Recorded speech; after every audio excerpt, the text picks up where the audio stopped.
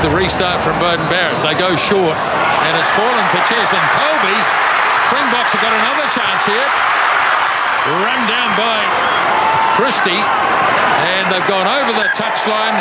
Up goes the flag, and the final whistle is blown, and the All Blacks have succeeded against the Springboks. They've retained the Freedom Cup. Final score at Mount Smart Stadium, 35 points to 20. Yes, the doyen there, Grant Nisbet, summing it up beautifully as he always does. The All Blacks were dominant, and 35-20 was not a result I think we all picked. When we looked at the makeup of the two sides, we thought South Africa might be a bridge too far, but not the case. Sideline that night, of course, was Jeff Wilson, former All Black great, doing the sideline role and doing it excellently as well. Jeff, good morning to you. Tell us the Mount Smart experience as compared to the Eden Park experience just across town. How'd you feel about it? Well, Smitty, that's controversial to start at, because I tell you what, it was outstanding. It really, really was. You know, the closeness of the action, the fact you're right on top of the ground. You know, we've been watching those mighty Warriors this year doing a fantastic job, and they did it yesterday again. Well, the All Blacks had the opportunity, and by all accounts, they too enjoyed the experience. Look, it's certainly a different feel there, but in terms of the atmosphere, it was electric. I mean, it also was helped by the fact there was a huge contingent of Springbok fans, and their rendition of their national anthem was inspiring. So it brought a real intensity to the atmosphere, and I think that added to the occasion. And, you know, overall, I think everyone clearly satisfied with the result. It ended up being a night where it didn't rain in a test match in Auckland, Smithy. Who can believe it? We got the result we were wanting to, but also we got a great contest from our perspective. But another step forward, and as an event, it was fantastic. That's great. Great to know that there's a viable backup if needed, Jeff. Here's the thing. Look, I'll be honest with you. I did not expect that first 20 minutes of All Black dominance. Did you? No, not at all. But in saying that, I think we got a taste of what this group was capable of last year in the second test in South Africa, when they're on and when they're focused and on top of their game. And, you know, they came out of the gate so very, very quickly, and they put pressure on, but that was from their accuracy in so many different areas, particularly their contestable kicking game. It forced the Springboks into mistakes in behind their defensive line. So all of a sudden, they were a team that were under pressure, and they gave away penalties, made errors, and then the longer the ball's in play, the longer and better it suits the All Blacks. And so that first try almost put them on the back foot, not just in terms of mentally, but physically. 4 or 5 minutes of play, continuous play, they were starting to really suck in some big oxygen breaths, you know. And so I thought they were under pressure to the point where it suited us down to the ground. And 17 points is a hard bridge to overcome. But I will say this, you know, we shouldn't forget at the 62nd minute mark, it was 23-15 when they scored their try. Now, if they kicked that conversion, that would have been a really pivotal moment. And I think you've got to give credit to the All Blacks. It would have been quite easy for them to have put themselves under more pressure, and they delivered. Yeah, look, I totally agree. Actually, I was getting a bit nervous at that point. I thought we might have just reached a point where we might have run our race, and they were, as they traditionally do, bring the big guns off the bench and might run over the top of us, but not to be. Jeff, the back three combination is always a talking point these days. How did you see it in terms of the way they diffused South Africa's bombing process? Yeah, I think for me, I look at the balance, and look, I've said last night, I think that was probably Bowden Barrett's best game in an All Black jersey for probably 2 years. He just looked really composed, his connection with his other outsides, but also the willingness of Mark Villiers and Will Jordan to contest possession in the air and to go up and secure it, and the fact that they were defensively, they were really strong as well. So, I mean, I think the three of them, you know, it was a really nice combination. The willingness of both wings to be get off their wing, get into the middle of the park and be a threat with ball in hand. And, you know, I would still maybe in the second half the All Blacks went into their shells just a little bit after half time, and when the impact came off the bench from the Springboks, and that's something they'll look at. But, I mean, I think the back three, we've got some real options there. Amoni Narawa will be in that conversation. Still interested to see the role Caleb Clark's going to play in this All Black squad going forward. And, of course, you know, there was no Damien McKenzie on the weekend as well. But one of the other thing I did like is that Richie Mo'unga and Beauden Barrett stayed in their position for the full 80 minutes. So you get the sense that, that there was no shuffling around, there was no moving around. It was those are the guys who are going to be your key drivers going forward. So I think they should both those players, 10 and 15, should be really proud of their efforts. Right, okay, let's look at a key area for me. I, as I said in my sermon, I couldn't imagine a team, a top All Black side without Sam Whitelock, but I almost can now. I mean, that was outstanding, the combination there between Retallick and Scott Barrett. Give him a jersey number and just watch him play. Yeah, we had a game plan to go out and play at real speed and to try and create some quick ball, and the combination of Frizzell carrying really well and our loose forward trio and Locks cleaning with great accuracy and speed, it just gave us that ability to get over the advantage line and put a defence under pressure. And and here's the thing, if you look at Sam Whitelock and you look at his contribution to the game, and I'm still incredibly loyal to him, like the All Blacks will be, but in certain circumstances he's going to be incredibly valuable.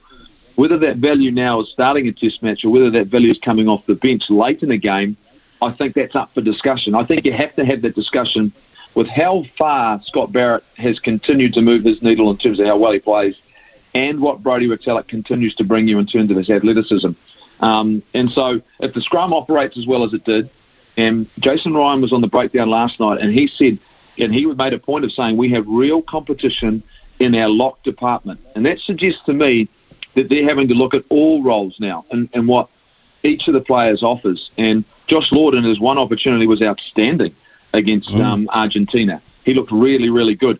Tupavai kept the pressure on Saturday night. So I look across the board and go, you know what, that conversation is going to be a difficult one.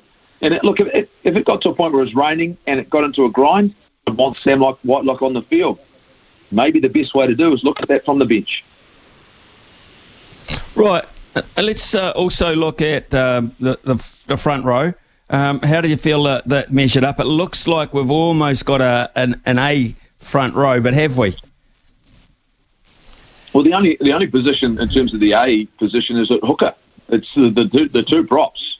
Since they've been given the opportunity last year, in Ethan de Groot and Tyrell Lomax, they've gone from strength to strength. And when they've played and started, they've looked outstanding. So I don't think... you're not going to get under any more pressure at scrum time and up front than you are against the Springboks. And they delivered. And the only time they got under pressure was just a little bit of time after half-time, but the Springboks had rolled out a new front row, and there was some seriously big and strong men. So I think we've got that. It's just whether or not Samisoni Tokiaho and Cody Taylor, they reverse roles at some point. But ultimately, for me, our starting front row, either way at hooker, looks really, really solid. And because our line-out was very good, you have to say that Cody Taylor at the moment, his line-out throwing and what he offers is really solid.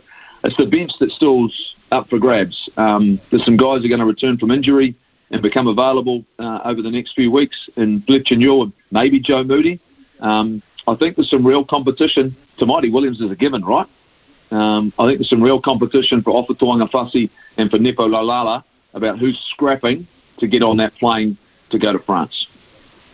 Okay, well, we might as well finish it off, Jeff, by looking at the loose forward combination there. I mean, Artie, because of Frizzell's dominance for a long period of time, I don't even think you guys mentioned Artie Savia because it was the Frizzell show for about the first 20, 25 minutes. Has he cemented 6 for you? And if he hasn't, where does... then you're looking at your Whitelock, where do you put Barrett scenario?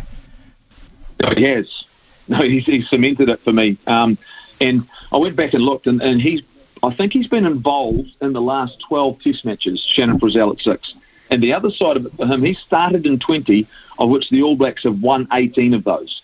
So his record as a starting 6 in the All Blacks. Now, people will go, well, that doesn't give you an assessment of his individual performance. Well, if he's part of an All Black side, he'll be doing something right if it's winning. So I think he has on the back of those. But it's the last 10 to 12. I think he's either come off the bench or started, and he's really grown into the jersey. They've asked him to do a job.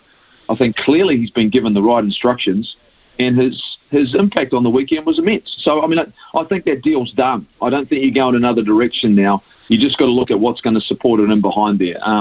Artie Savia, look, I think the critical thing for me was immediately he took over the captaincy. The moment Sam Cane went off, he moved to 7. You can never argue with Artie's passion and drive and engine. So, they wanted his leadership out there, and I thought he did a really good job with that. I think that was pretty critical. So, I like the one thing I would say is that did we miss Sam Cane a little bit in that second half around some of that physicality in the first 10 minutes at half time when they made their runners? Maybe they'll just look at that and go, where did they get some impetus on us and put us under pressure? But I think ultimately you have to be really satisfied with that starting trio. Right, and just looking at the game afterwards, Jeff, depth is a crucial thing heading into a World Cup, just in case. What did you like out of those two New Zealand 15 appearances in Japan? I'm concerned for Japan is what I like about what the All Blacks 15 did, because it just showed that there is a talent, and when you're on hard and fast grounds and there are opportunities, I tell you what, you have to feel for Stephen Perofeta, because a remarkable group of first fives available for the All Blacks right now, but he's looking really sharp. Didn't have many opportunities through Super Rugby, through injury, but all of a sudden he looks like a dynamic 10. His acceleration off the mark, his combination with Brad Weber, they've driven that team really, really well. There's an All Black quality about those two guys. We clearly see that. I mean, I think that's what I can take away from the standard. And Stephen Bates last night mentioned Naitoa Arkoi. Like, you talk about locks, we've got some depth, but his engine and doing a job for them has been outstanding. So I think you've got to take some real heart out of that. And there are some guys who are putting up their hands. And I'll give you another name that Justin Marshall mentioned last night, the Jack Goodhue. He seems to have rediscovered a little bit of that pop. And he's got experience at 12 and 13 at an international level. So that's a nice insurance policy to have. If anything was to happen in the midfield, he started to look a lot sharper with some rugby under his belt. I agree, totally agree. Actually, great to see pressure coming on from underneath. The other thing that was of interest to me, and I did watch it, was Australia against Argentina. Jeff, I know you've probably had some cleaning up work to do and get home after the game, but if you've had a chance to look at that, what did you make of Eddie Jones's first two games now?